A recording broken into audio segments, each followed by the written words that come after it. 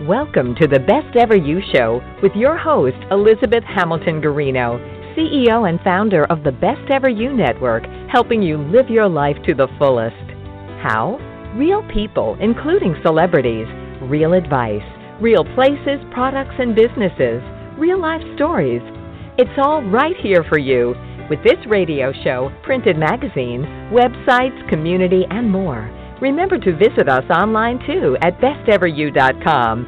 And now here's your host, CEO and founder of the Best Ever You Network, Elizabeth Hamilton Garino. Hello, everybody, and thank you so much for listening to the Best Ever You Show. We have a really cool guest with us. We have Peter Montoya with us. He's the CEO, and I'm going to go with founder. He can correct me, of MarketingPro, and then we're going to talk about Uplifters Community. Both of those are at uplifterscommunity.org and marketing.pro if you're following along on the internet listening to us today. You can also tweet me at BestEverYou if you want to ask questions. I did not open the chat room for this show, so just tweet me if you've got something that you want to ask us, or you can email me to elizabeth@besteveryou.com, and we'll ask your questions live on air. Gosh, I can't even believe the weather. Just want to chime in and just say that I'm in Maine and I have piles of snow everywhere and it's baseball season and I'm frustrated. And Peter, are you someplace warmer than Maine? Today I'm in Flagstaff, Arizona, which is about 7,000 feet up here in northern Arizona, and it's beautiful, crisp, and about 55 degrees here today. It's very pretty. I'm jealous. I'm totally jealous. I heard Arizona was going to get to about 100 degrees this week. I don't know, probably not where you are, but wow, right. That's hot. Yeah. And we're maybe we'll hit above freezing. I'm not sure. We went to one of our sons plays college baseball, and we went to 2 games in New Hampshire this past weekend, and it was absolutely windy and freezing. I don't know how those kids do it, but and his parents were all sitting there, in parkas, and they're out there playing, and it was pretty fun. But let's move on to out of my stories and whining about the weather and on to better, more positive, helpful things that we can control and chat about. Gosh, I love branding and marketing and all of, everything that goes with it. And boy, if we got the person on to talk about branding and personal branding and individual marketing, and instead of me talking, I'd love for you to just take the show over and teach us. But you've been doing this since the 90s, is that right? The early 90s. You love what gave you a love of personal branding? Let's just go there, and then we'll go year by year or something fun. You're right. I've actually been a speaker and trainer since 1993, and then I started specializing just in personal branding in 1998 when I started an advertising agency specializing just in financial service professionals in 1998. And I wrote a book called The Brand Called You, and I think now have done some 3,000 presentations on personal branding over the last 25 or 30 years or whatever it might be. And what I love about the concept is it's really, really holistic. A lot of people think that brand means image, and brand is not the same thing as image. Image is kind of like, almost like wallpaper you put over a wall or something like that, the shiny exterior. And brand is much more authentic. It goes to the core of what a person is or what a product is, and it really is about helping sculpt what people think about you or a product or service. And that's why I like it, because it really touches all areas of an offering. So if you are a professional speaker, if you are a basketball player, if you are a financial service person or a realtor or even a mom, it's not just the clothes you wear or the things you might say. It is the totality of what people experience about you is what becomes the brand. That's so awesome. Did you have a moment? Did you have a moment where you're like, this is what I love to do? You seem pretty fortunate in that you love what you do and you're doing it. I think so many people struggle to find what it is that they really love to do and sort of hone in on their craft. Was there a moment that you could remember that maybe you could share with us where you discovered the love? I think that I would go on a limb and say that I think that I'm wired like you're wired. And what really gets me off is being around people who are having revelations and transforming their lives. So that's what gets me really excited. So that's what drew me into becoming, an infopreneur and a speaker and a trainer, was to create content to help people change their businesses and then change their lives because of it. And then the second thing that gets me really excited is seeing people really have authentic connections. That also gets me really excited. And so I think it was kind of baked into my DNA when I was in my 20s. What were you like as a kid? I'm so curious. Like, go back to like the kindergarten Peter Montoya and tell us about him. Well, now that I've got a 12-year-old son, in some regards, having children is almost like a window into your past, and you can actually kind of see what you were like. And I now realize, and I just figured out in the last 5 years when I was getting my son diagnosed with ADHD, that I have ADHD. So I was somewhat hyperactive, high energy, very motivated, always a highly driven individual. And then my personality is somewhat bifurcated, and then I can be really high energy and very, very intense, and then very, very soft and loving, and have a feminine nature about me as well. And that started to show up as early as 5 and 6 years old. Have you always been a good speaker, or did you have to work at that to learn how to do that? I know we generally, when we have marketing folks and branding folks, there's a lot of people out there who are struggling with a speaking career. And I'm wondering if you could give us some advice there on public speaking, keynote speaking, that kind of stuff. Yeah, I was reflecting on that just a little while ago. When I first started speaking, I was god-awful. I mean, absolutely horrible, a terrible, terrible speaker. I still remember my first public speaking class at the University of California, Irvine, when I was a sophomore, getting up in front of the room, and my knees literally knocked. The paper that I was reading from, or had my notes on from the speech, was literally shuddering in my hands because I was so nervous and such a wreck. It was a disaster of a speech. But literally, I have done some 3,000 presentations now. And with that level of practice comes a certain level of competence. So, yes, anyone can absolutely learn how to speak.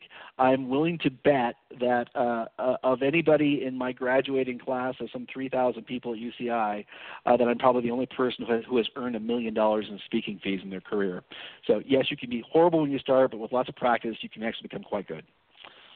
Did you ever go back and apologize to the people who sat in that? I wish I could.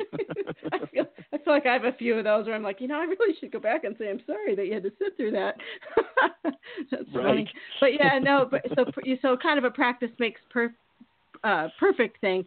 But when you're first starting out, who do you find to listen to you? Go out of the school zone for a minute. Yeah. Yeah, so, just first thing, whenever you want to become a speaker and you want to start speaking at something, you start developing your content.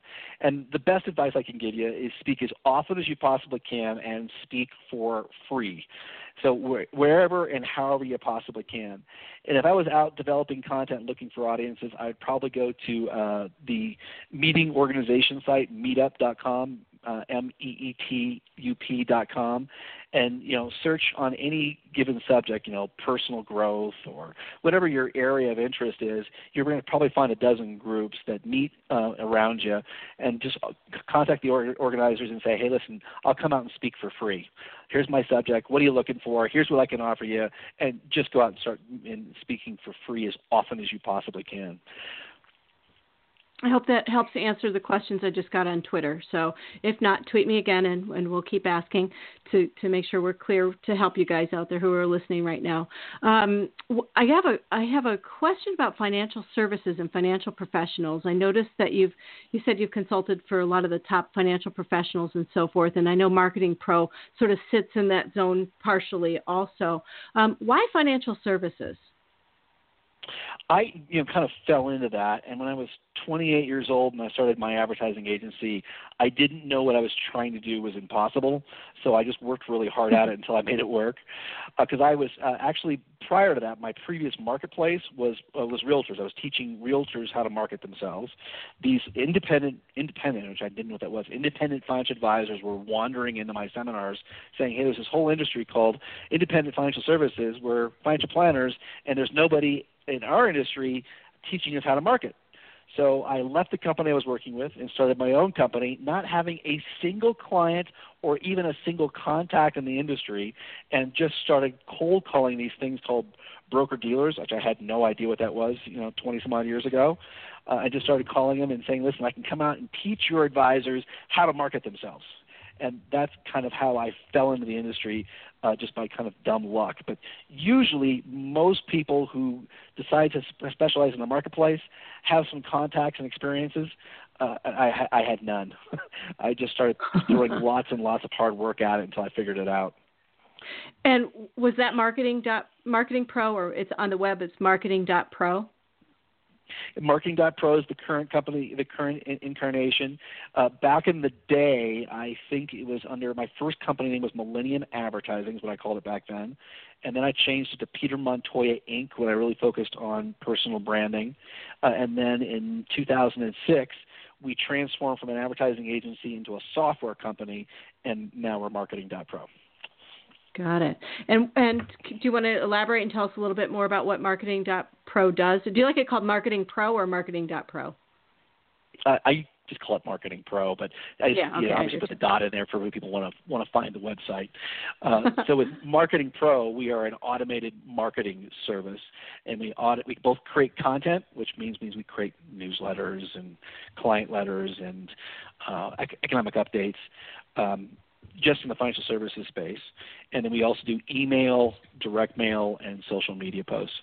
So for financial planners and stockbrokers, CPAs, and insurance agents who want to maintain contact with their clients, they want to keep their clients, have their clients purchase more of their products and services, as well as get more referrals, we're the company they go to automate all of their client communication and prospect nurturing.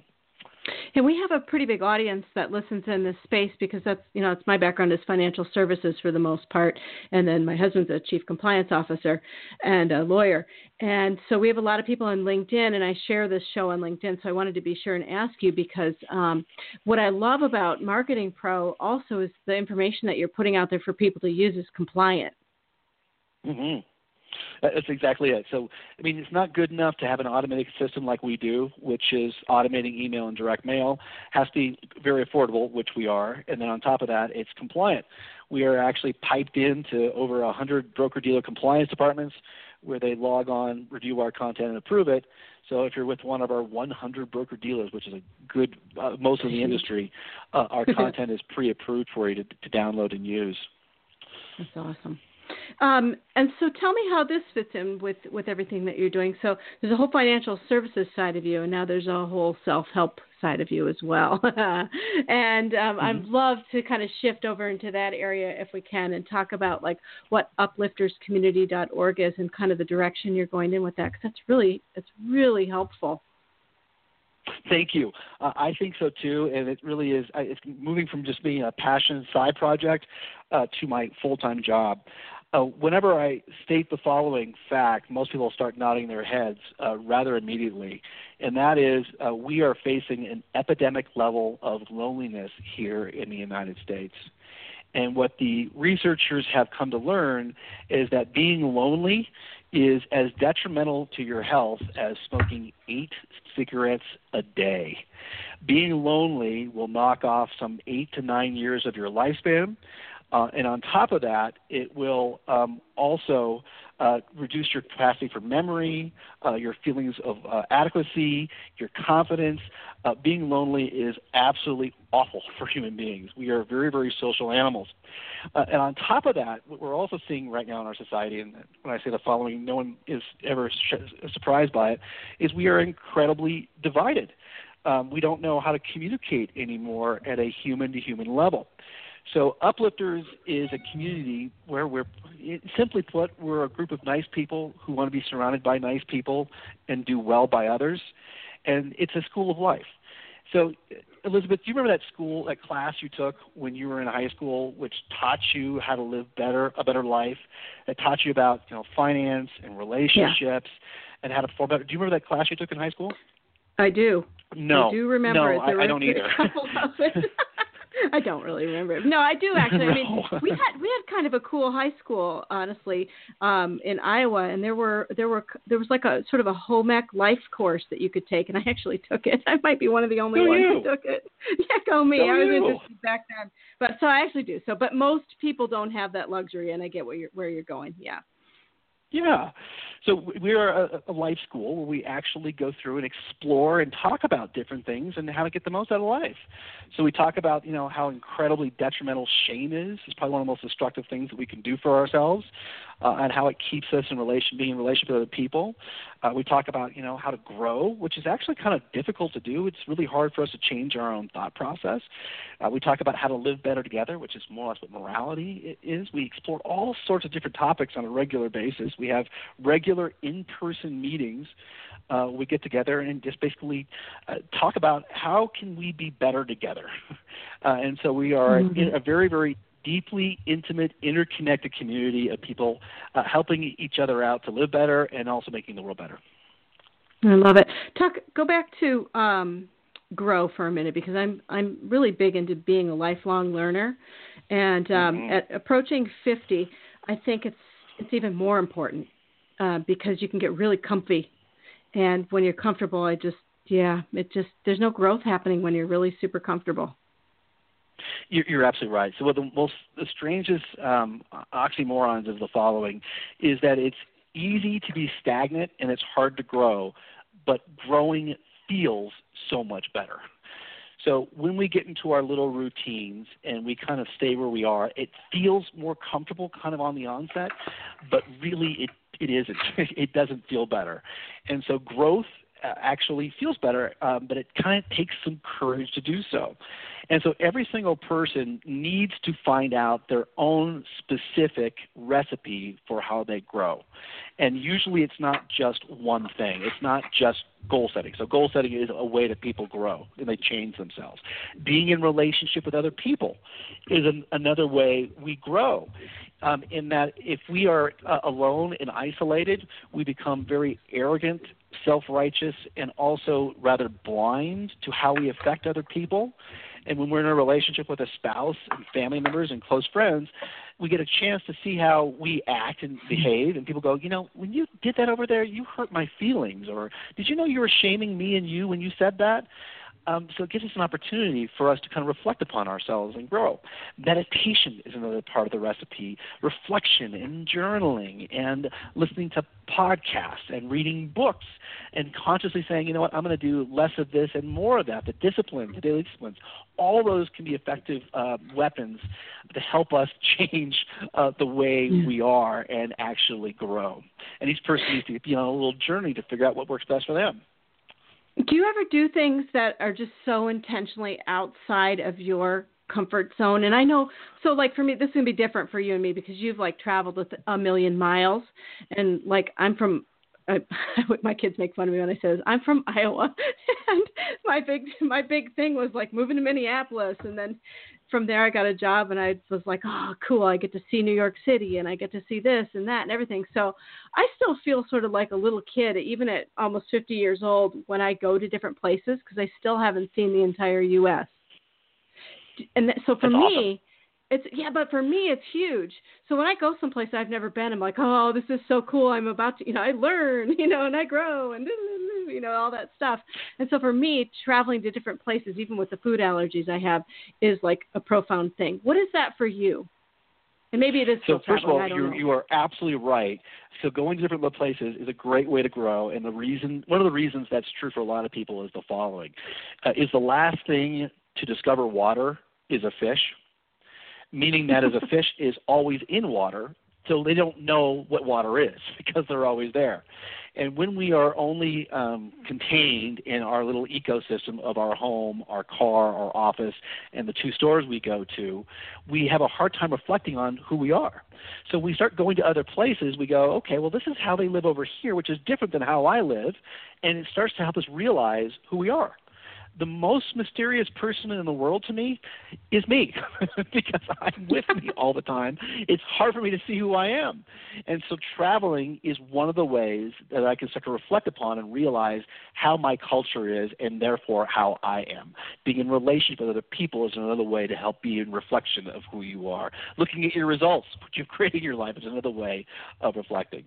And then to the other part of your question there, which is, do I do things which are outside of my comfort zone? I really, really strive to do that. I am can be every bit as guilty of falling into a rut and doing what I do. But what I did just recently, last 2 months here, as I joined an improv class, and that was really outside of my comfort zone, believe it or not, to do an improv class. And that's what I did to stretch myself. That sounds fun.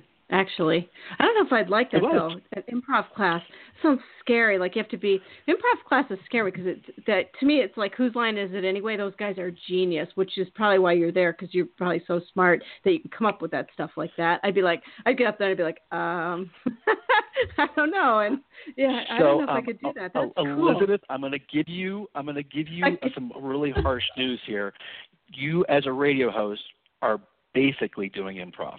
And you're great at it. You are great at it. So you are. We would call that is a mental hurdle, and an area for growth for you, because it isn't really a limitation. You are absolutely capable of doing it. Guess where I'm going? To an improv class. Oh, thank you for that. Go you. Go me. Okay, I do have to go back to goal setting, and I know it's goal setting gets a little cliche and a little bit kind of thing. But I love goal setting still for myself. In fact, I just wrote down a new goal today. This morning I was sitting here kind of quiet and the house was quiet and everything. And I'm like, I got to do this.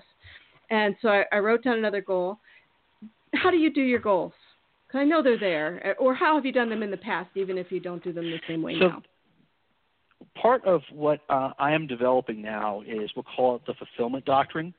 What I was raised on, I was raised on a steady diet of personal development through my 20s, 30s, and early 40s, and that was all based on the prosperity doctrine. So the prosperity doctrine is what we've been living under since the book came out, Think and Grow Rich, in 1938 by Earl. I'm forgetting his name right now. But that book came out and basically launched this whole idea of, you think you can become rich, you will become rich. Your wealth will follow your thinking. And basically it laid out the idea that if you have more money, if you have more stuff, if you have more fame, and you have more accomplishments, you will be happier. And what we as Americans are finally waking up to is, no, we're not. We have more stuff. We may have more money. We have less real connections, and we are not nearly as satisfied. So what my next book is on the fulfillment doctrine. It basically says, as we as human beings need to work on the following 5 areas. Growth is one of them. Belonging is another one, where we have meaningful connections with other people. Wholeheartedness, which is the absence of shame and self-love for ourselves. Wisdom, which is the ability to make smart choices in and around our life. And these areas in there, if you actually focus on those, will actually feel better. And the reason I'm talking about this is that the SMART goal is really endemic of the prosperity doctrine. We want goals that are smart and measurable and attainable and realistic and time sensitive. And some of those actually do work. But the latest thinking out of behavioral economics basically says we're more likely to accomplish goals if they're more in the area of living a fulfilling life. So, I suggested to you, for example, that you could try. You're actually doing improv. It could be an area of growth. You might go, you know what? Doing an improv class is going to give me confidence, help me stretch my creative brain, make me more articulate. That's a tough one for me. I'm going to do an improv class. So that could be a goal more likely in the fulfillment doctrine.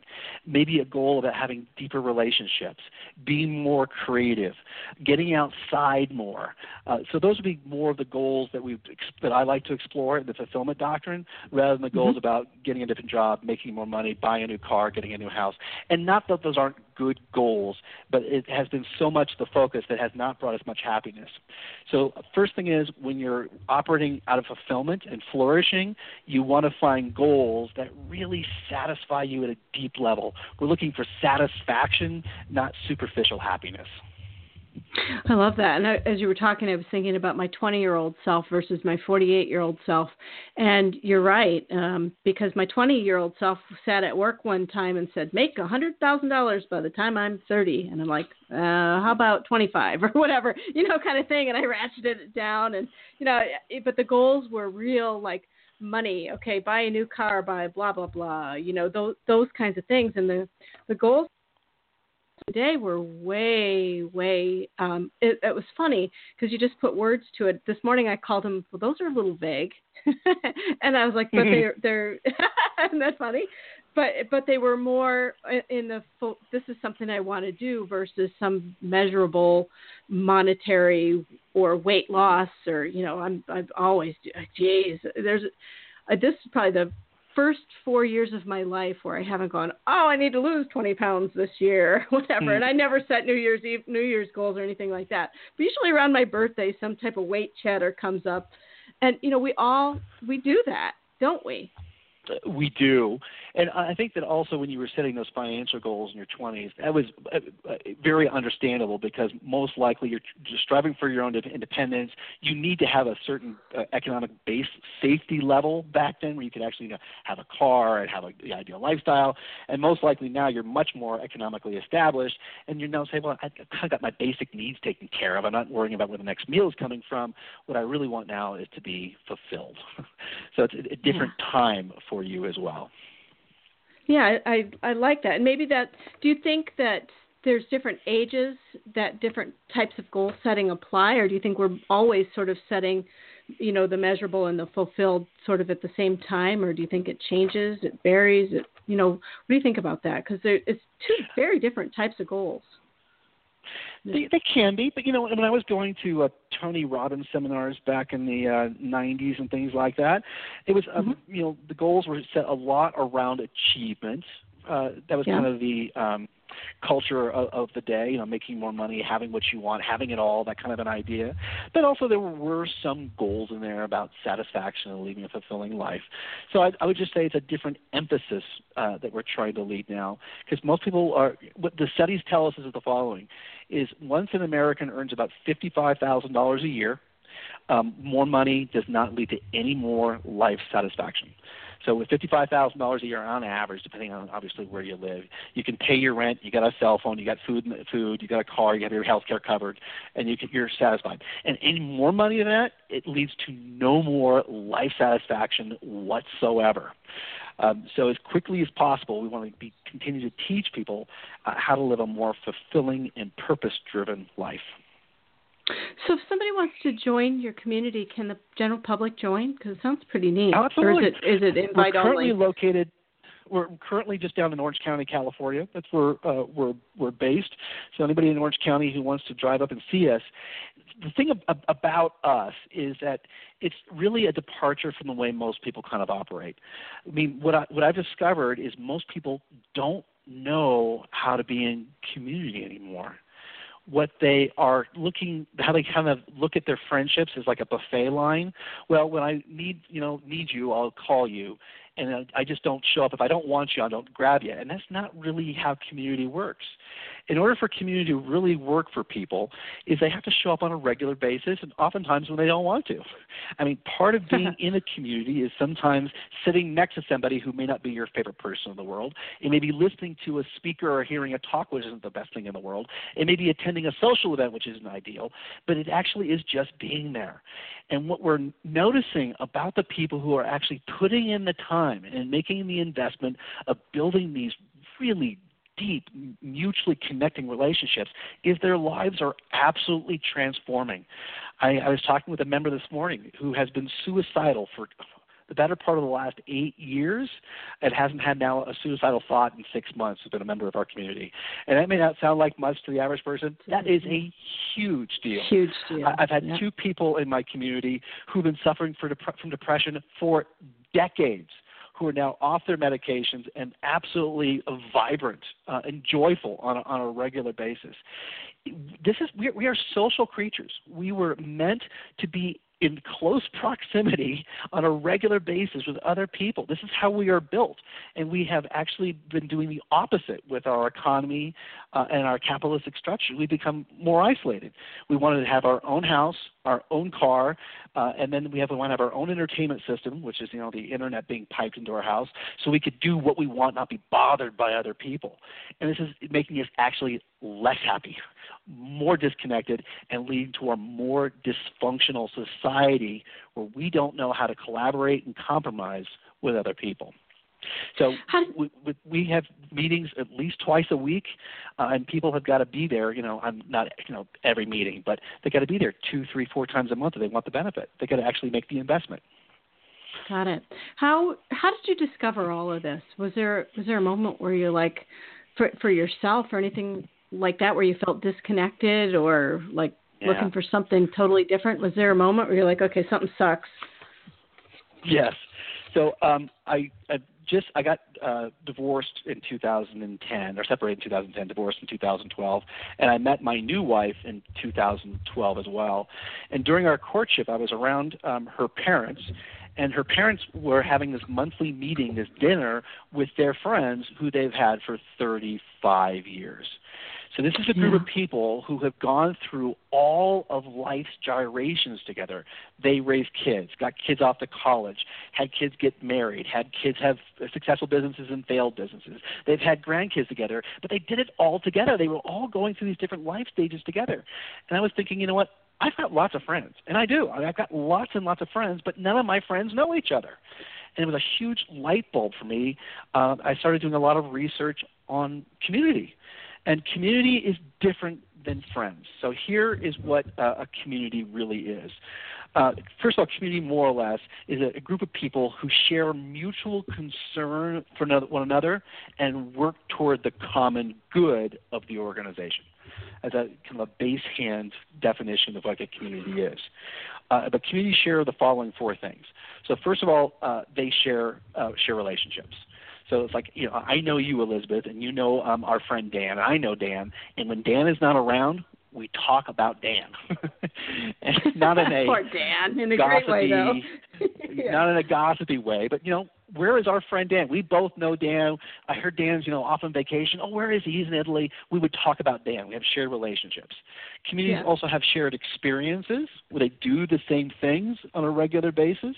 They build those life experiences up together.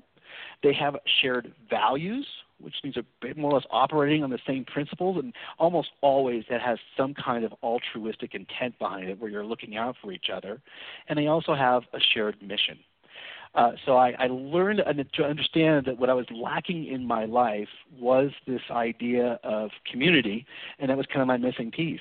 And I, too, I've been doing it now for about 8 months, I'm starting to notice how I'm changing. My wife called me out in a positive way just the other night. She said, Peter, we used to go to social events. Every once in a while you would just kind of disappear. You would either be hugging the wall somewhere or you'd be outside alone by yourself. And now when we're at social events, you're actively engaged. And what I was doing back then is I was self-shaming myself. And shame, more or less, is the fear of being ostracized. It is the feeling that you're unworthy of being loved or unworthy of being in a relationship with other people. And I had this little dialogue in my head that said, no one cares that I'm here. No one asks me any questions. No one cares what I have to say. And I would say that to myself, and then I would start creating the armor or the appearance of not being present. My face would be sunken. I'd be kind of slouched in my chair. And, of course, no one wanted to talk to me. And it would reinforce itself, and I would isolate myself more and more. And what I've done over the last year is I've really rid myself of as much shame as I possibly can. It's an ongoing process. And I'm much more wholehearted and engaged now and so much more fulfilled. I can't believe how I've changed myself in just being part of this community. I mean, communities really have magical healing powers. If you believe in rainbows and unicorns, well, you should also believe in the power of community. It really is amazing. You know, what I love about this conversation too is, and I appreciate you so much for being on here, is because you're allowing people to hear that, you know, a vulnerability, and people are so afraid still, I think, to show a vulnerable side of themselves and say, hey, this part of me aches, this part of me needs some, you know, love and attention to it, and I don't know if I can do this myself, or whatever it is that you're feeling. You know, and I appreciate you sharing that with us, because sometimes people go, oh, he's fine. Look he's the owner of MarketingPro, you know, or whatever. And nobody stops to, like, I always, in my heart of hearts, I've always been this way since I was itty bitty bitty. I used to say to my mom, no, you have to pay closer attention to people. My mom, to this day, she'll be like, oh, you have always said that. I really feel like you really have to pay very close attention to people. And just always pay closer attention, because, you know, you scratch the surface and people ache, and people have put up a front, and you don't know it. And then you're like, are you all right? And they go, yeah, I'm fine, or whatever. You know, there's all sorts of things. Do you agree with that? Disagree with that? Add on to it? Every single person is fighting a secret battle that we know nothing about. Every single person. So the first thing that you said there is you acknowledged me for being authentic and vulnerable. And you said a lot of people fear being vulnerable. And that is another way of saying shame. So that's what shame is. I'm afraid if people know how I really hurt or how I really feel, they won't like me, they will ostracize me, and I'll be more alone. So that's how insidious shame is, and how pervasive it is in our society. Yeah. And so the fear of being ostracized is what's driving us to be more alone. And that's one of the things that we regularly do. We do a lot of exercises that help people become more vulnerable, more authentic, where they're sharing what's really going on. And at the same time, we practice radical belonging. So we believe that everyone belongs regardless of anything, race, religion, creed, political belief. We accept everyone in completely the same. And we also know that people flourish in an environment of acceptance. So what we tell people over and over again is, whatever demon you're fighting, we love and care about you, and we welcome you here. And it's one of the ways that people come to grips with dealing with their shame and exercising it to get rid of it. Yeah, like in reality, like if you were here in Maine with, you know, Hank, you know, we were friends, and with your wife and my husband and everything like that, you would quickly discover that I'm one of the shyest human beings on the planet. Mm-hmm. So shy, it's scary. I'm with you at the wall at the party. Totally, like, where'd she go? She's outside, and it's really interesting to me, because I get overwhelmed in situations like that. When you throw me in a group of a lot of people, like at a function or a conference or anything like that, my head spins. I understand that as well. So as outgoing as I sound to be, and as confident as I appear to be, I'm actually introverted. And the distinction between introverted and extroverted is extroverts get recharged being around people, and introverts usually need to be alone more in order to get recharged. And so I do much better in small groups of 1, 2, 3, 4, where I can have intimate communication, really in-depth and vulnerable conversations. And in larger groups, believe it or not, I actually have trouble, and I sometimes lead to shutting down. Now, that being said, I also am really beginning to explore and wonder if my introversion is actually just been shame. In that, I've been constantly telling myself when I'm in groups, no one wants to talk to me, I'm not that important, no one wants to hear me, and that's what the real introversion is. It's not actually real introversion, it's actually just shame that's keeping me isolated. So I'm beginning to think about changing my belief about whether I'm an introvert or not, to allow myself the possibility that all I've been doing is shaming myself instead. You know, that's really interesting, because I just had that sort of same, I'm going to call it an epiphany maybe. I don't know you can correct me on my word, but people send me books to review a lot for Best Ever You. And, you know, they just sort of randomly send them in. And there was a book on, it's like, Are You an Introvert? Or something like that. That's not the name of it, but it was like that. And I read it and I'm like, for once I don't feel that way. You know, like I'm not. I put the book down. I'm like, good. You kind of thing. And I'm like, I'd never classify myself sort of that. So I don't know. We got to make up a word for it. You and I or something. We need to make up a different word for it because I don't think it fits. I'll share the name of the book with you offline, and you'll read it and go, no, that's not who I am. And I bet it'll be very interesting because we sound a little bit alike in that regard. But yeah, and I agree with you on the need to just sort of be quiet and be alone every once in a while and just sit and recharge. And that's exactly how I recharge as well. So it's interesting. I don't feel so alone anymore, Peter. Thank you. I spend a lot of time going, I'm really bizarre. I need to be quiet when everybody else needs to be loud. Yeah. Anyway. I get it. Yeah, you get it. It's good that somebody gets it. So let's talk a little bit more about, I really wanted to go back to lonely. Can we go there for a little bit? Absolutely. Because I couldn't agree with you more. And I think that's why a lot of people hang out in Best Ever You in our network, in our groups, in our social media and so forth too. I have a mission every day when I wake up. I scan through my Facebook and I do that pay closer attention thing, and I look and see who's hurting and who's happy. And you can tell who's hurting and who's happy in my network and the friends I have, because people will be like, my dad's really sick today, or somebody died, or I don't feel. People are very vocal on Facebook about how they feel and what they need. What do you think about lonely? Can you take it and run with that? No, the more I'm spending time learning about lonely, I think that more people are lonely than actually acknowledge it. Loneliness is really insidious in that most people who are lonely don't know that they're lonely. They might, so I think some do, and I think a lot of people don't. But I meet people who are business owners, have thriving businesses, lots of staff, and then that they're just not getting the connection that they need. You can be in a marriage and be lonely. You can be in a crowded room and be lonely. You can be in a big company and be completely and totally lonely. And it's really, really insidious on how it creeps upon us. So, there's a couple surveys out there. Let me see if I can pull one up here and ask some of the questions. But, some of the questions that help us kind of indicate loneliness is, do you have at least 3 people that you could call at 2 o'clock in the morning and say, hey, I'm really hurting. I know it's 2 o'clock in the morning. I just need to talk. Do you have people like that?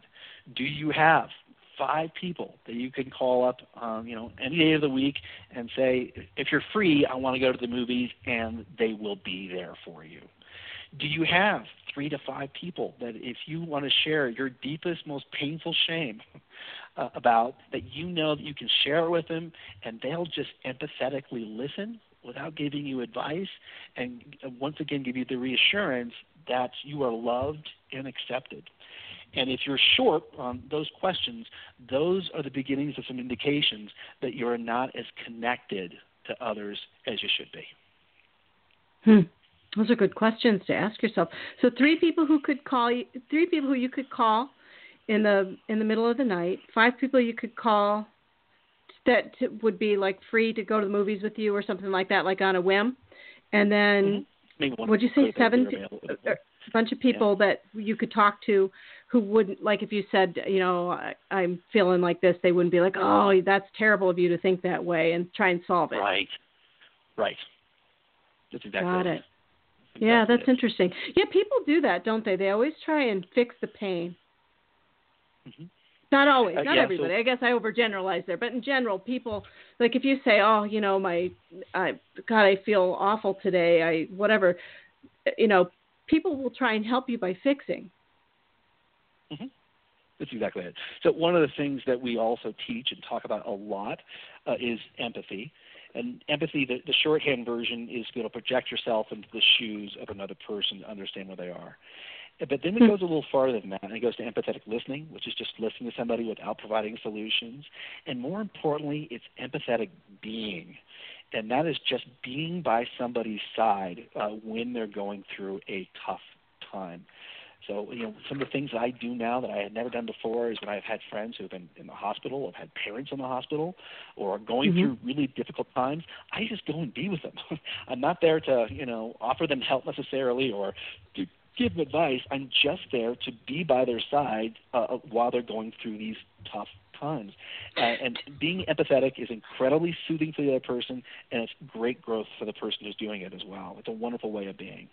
Isn't that the nicest thing? Yeah, I learned that probably a good 10, maybe a little more than 10 years ago now. My father has a stroke survivor, and I always tell her name's Wendy Pett. She's at Wendy Pett on Twitter. Really nice gal. I'm from Minnesota. Also, my parents lived there and everything, and my dad had a stroke and he was in the hospital. And I told Wendy, who's from Minnesota, that I was going to be in Minnesota. She came to the hospital and just sat with me, and I didn't even know her. And we're best friends forever now. But isn't that cool? It's isn't that the sweetest thing ever? It's so incredibly healing.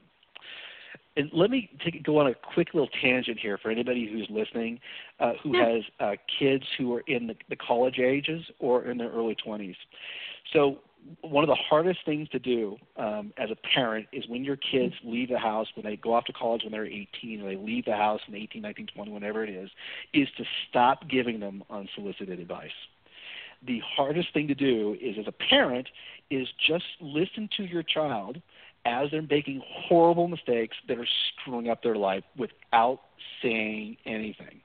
So my guess is there's a couple dozen, if not 100 people on the call here who are in that scenario. They're still giving their college age or 20-year-old children unsolicited advice. And if I can give you one piece of advice, is do the following. Don't give them any advice. None, unless they ask for it. Otherwise, do exactly what we're talking about here, which is just empathize. They talk about how their relationship is rough and it's all their fault. You go, oh, man, that's really tough.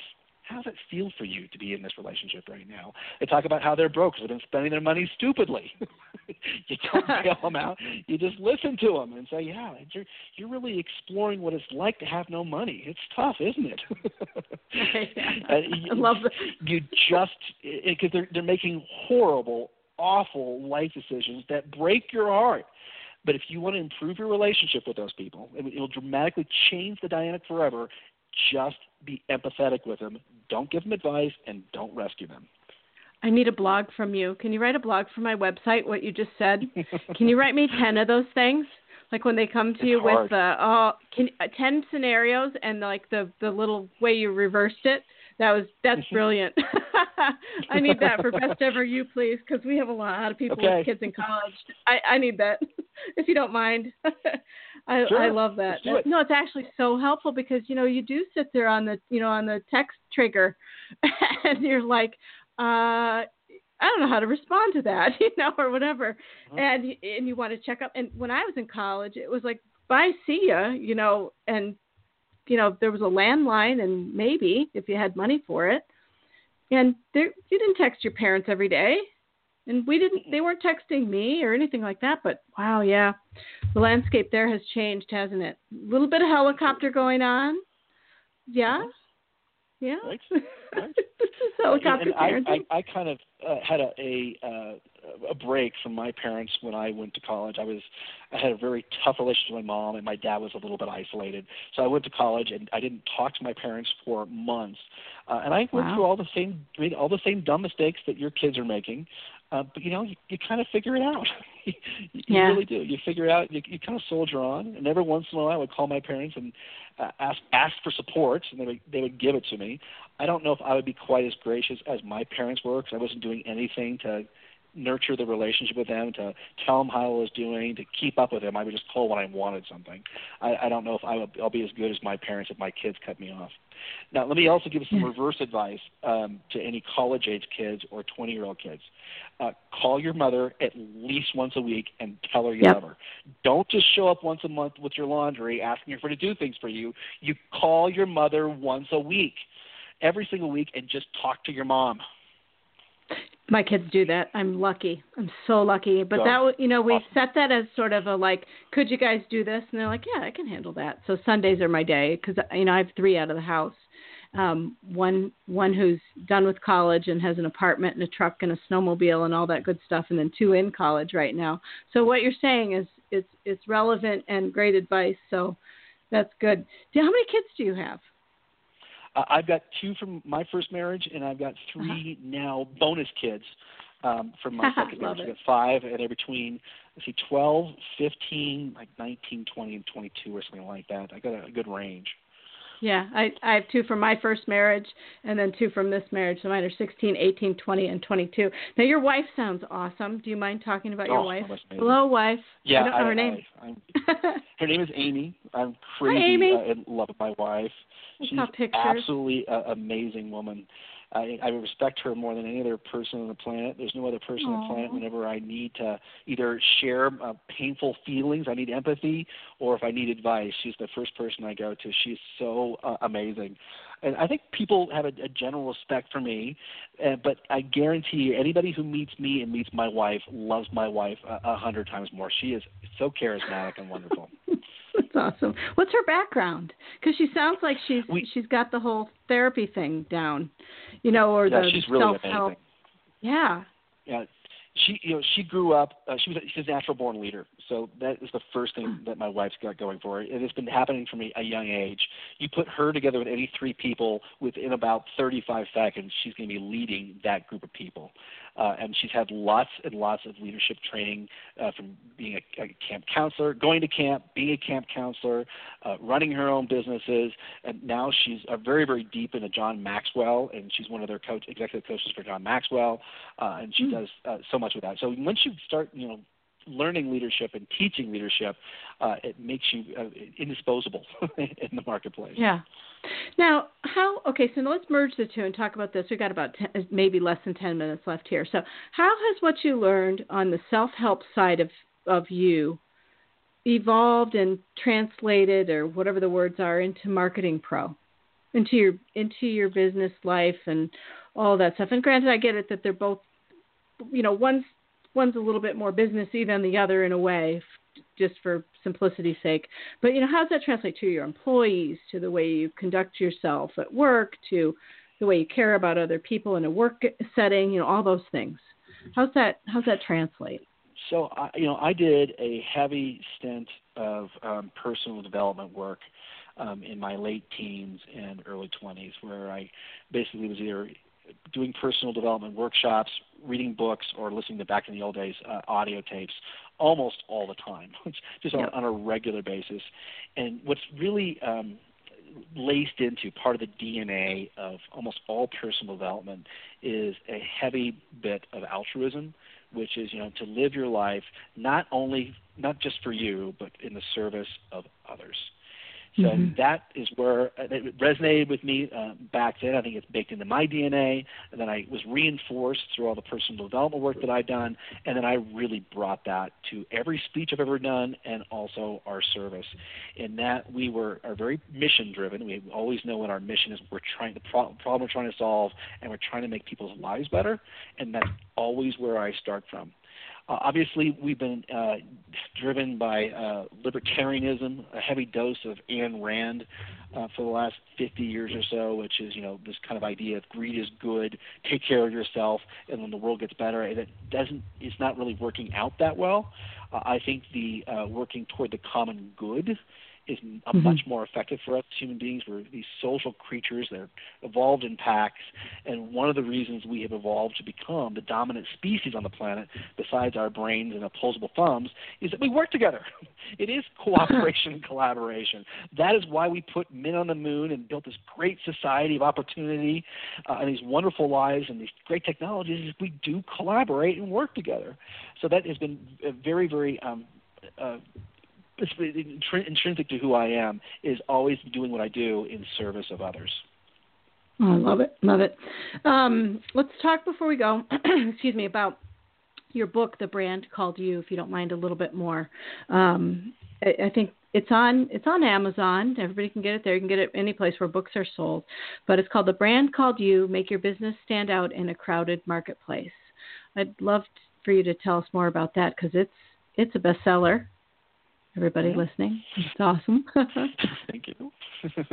Yeah. So, first of all, anyone who's thinking about writing a book, please understand that only 1% of books, if it's less than that, actually ever make any money.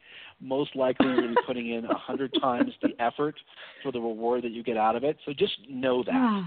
if you're thinking about creating a book, the best reason to create the book most likely is credibility. So if you want to get on interviewed on radio shows and you want to go out and speak, being able to say, here's a book that I have, it gives you the credibility, the platform to go out and speak and train. So that's probably the best reason to write a book. However, you're going to write a book because you think you're going to make a lot of money. It's highly unlikely. It's possible, but not probable. And I'm assuming there's some people who are listening here who are thinking about writing books. That book, for me, I really did my best. I was very clear about that, is I wanted the book to be as practical as possible. I wanted to give people as many ideas to actually take it, read it, and then grow their businesses from that. I wanted to be very applicable to growing their businesses. That book is geared toward what we'll call solopreneurs. It is usually where the business is driven by a single person, by and large. It usually applies to dentists, realtors, doctors, financial advisors, chiropractors, radio show hosts, actors. Mm-hmm. So that's the market for those books, is people who are building businesses based on their relationship.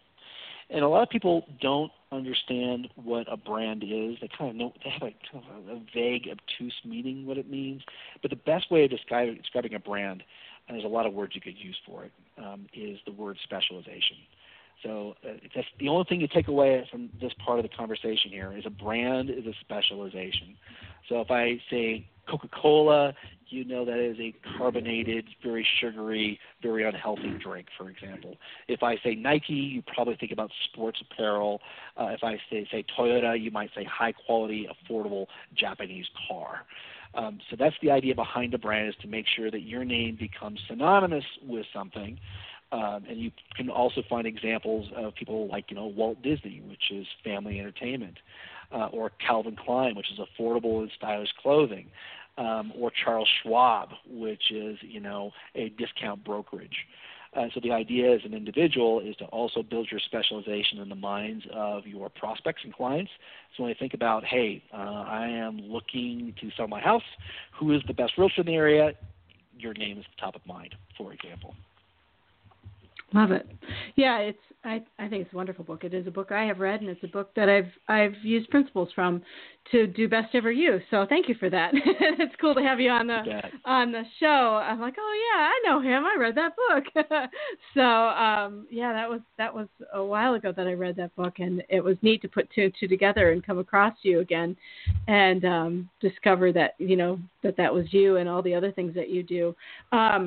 So thank you, because it's a really, really helpful book, and I speak from experience there with everything that I do on Best Ever You, and it does really, that's the part that hit home for me, like your name synonymous with something. And like, for example, with Best Ever You, I always wanted people to, I never put, my whole thing with Best Ever You from the start was to never put crap out onto the internet. And meaning that when you land on something that is mine, it doesn't send you in loops to buy something. It doesn't send you in another direction to join something. It doesn't. I could care less if I ever get your email.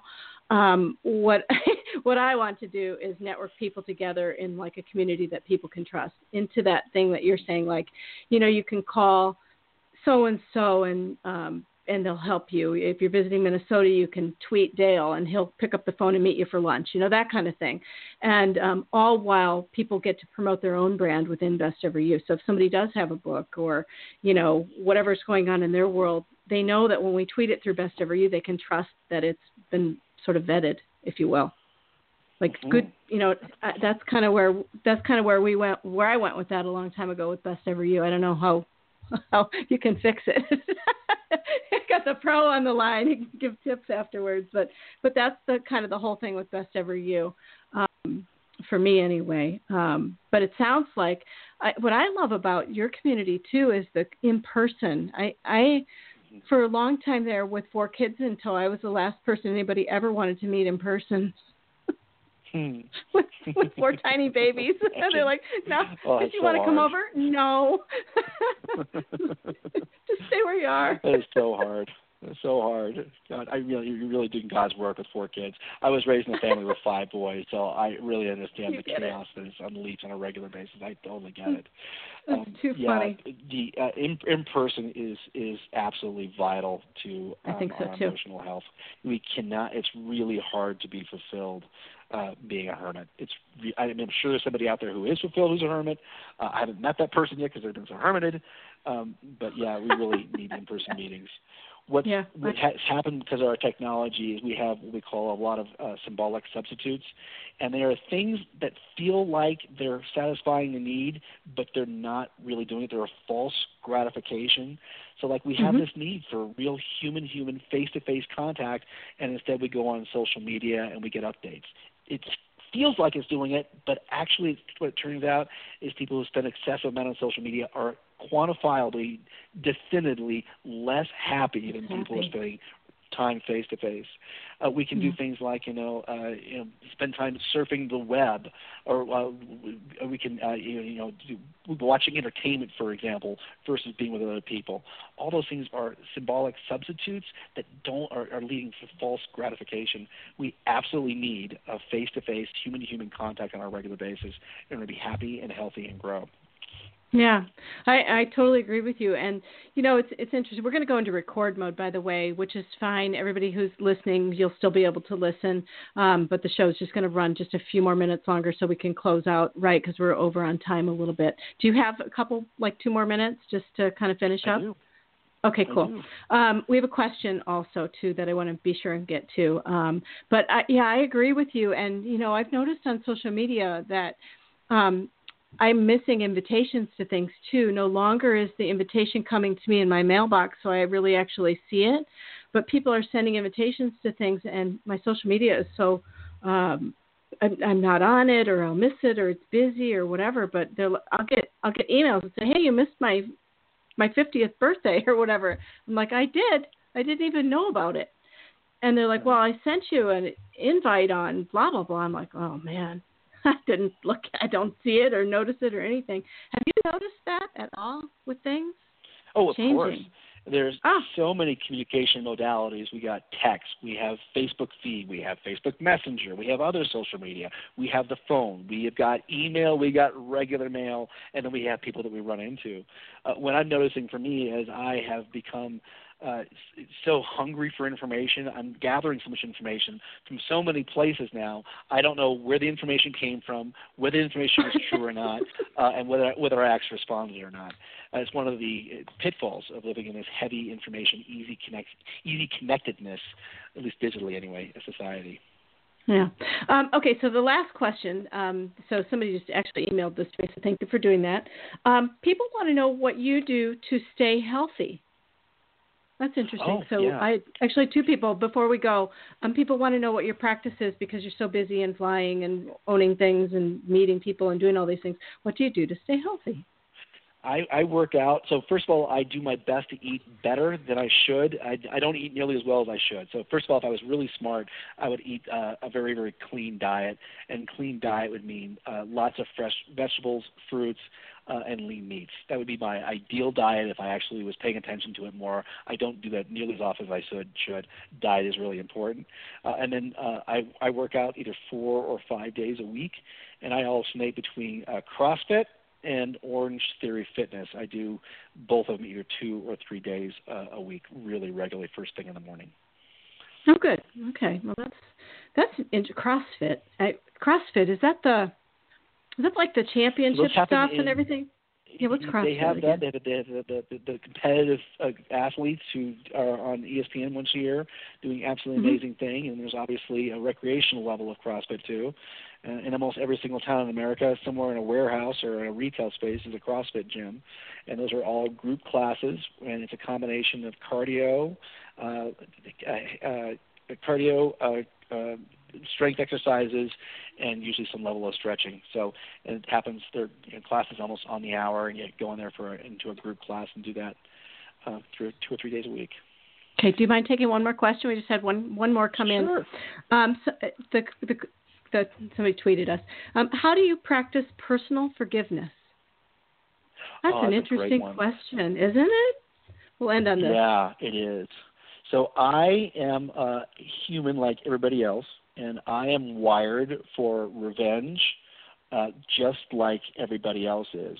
So I can watch, videos on social media where somebody is wronged, and my blood boils, and I want to seek revenge on behalf of a third party. I have been wronged by other people, and I also want to seek revenge too. So I have that just like everybody else does. The first thing I recognize is the following, is seeking revenge is like taking a poison pill and expecting the other person to suffer. Yeah. So those vengeful thoughts and sitting there and anger and hate, it does absolutely nothing for us.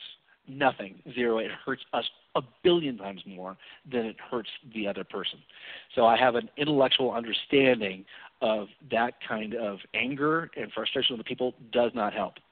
The second thing is I practice what's called the doctrine of absolute responsibility.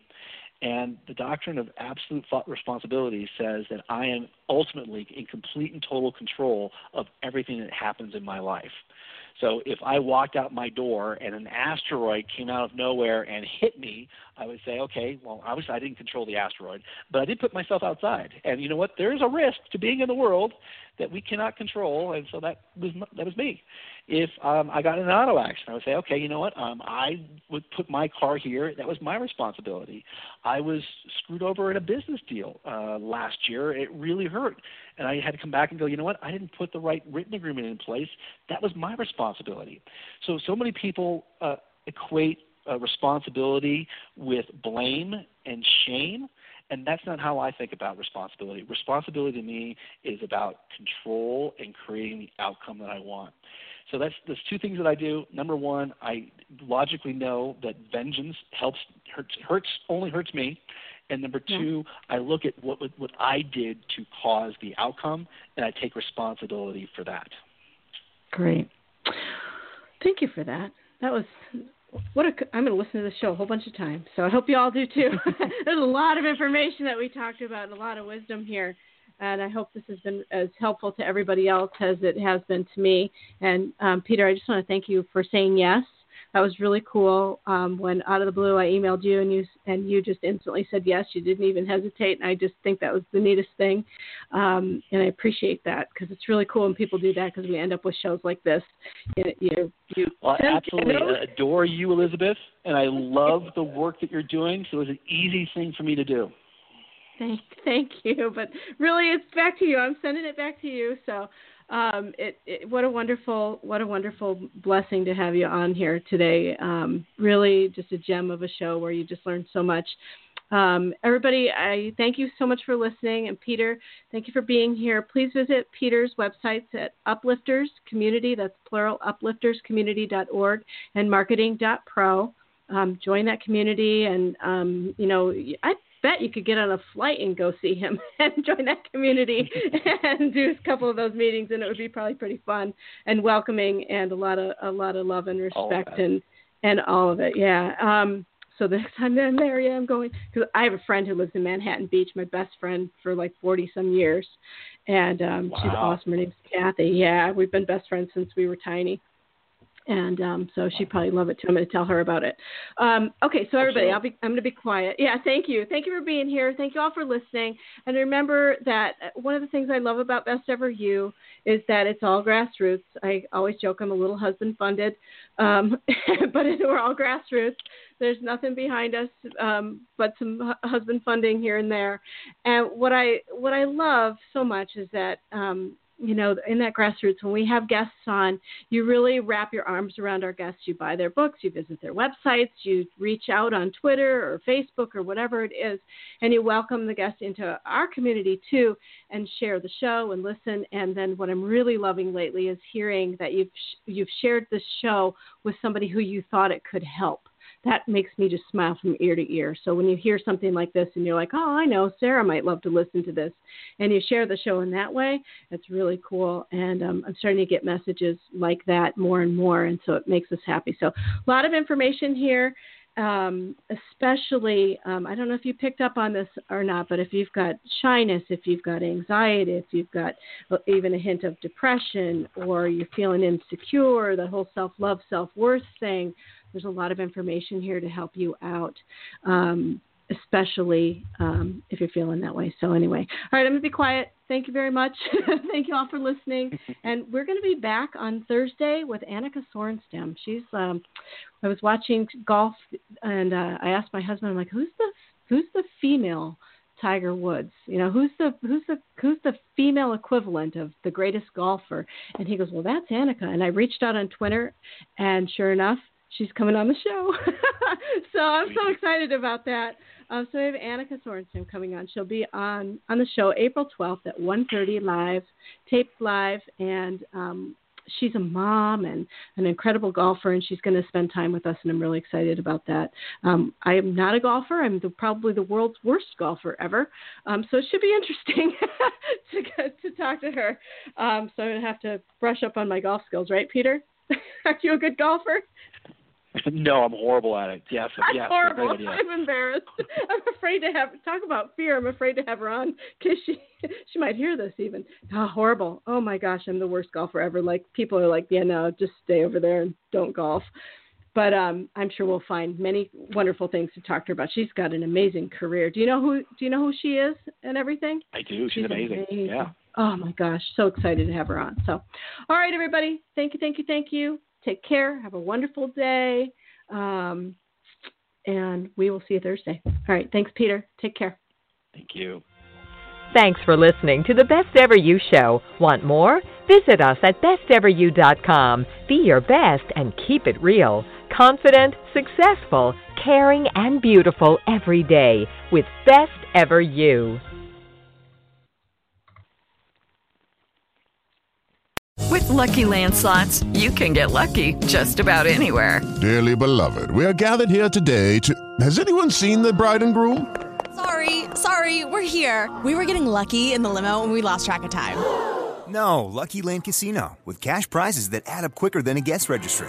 In that case, I pronounce you lucky. Play for free at LuckyLandSlots.com. Daily bonuses are waiting. No purchase necessary. Void where prohibited by law. 18+. Terms and conditions apply. See website for details.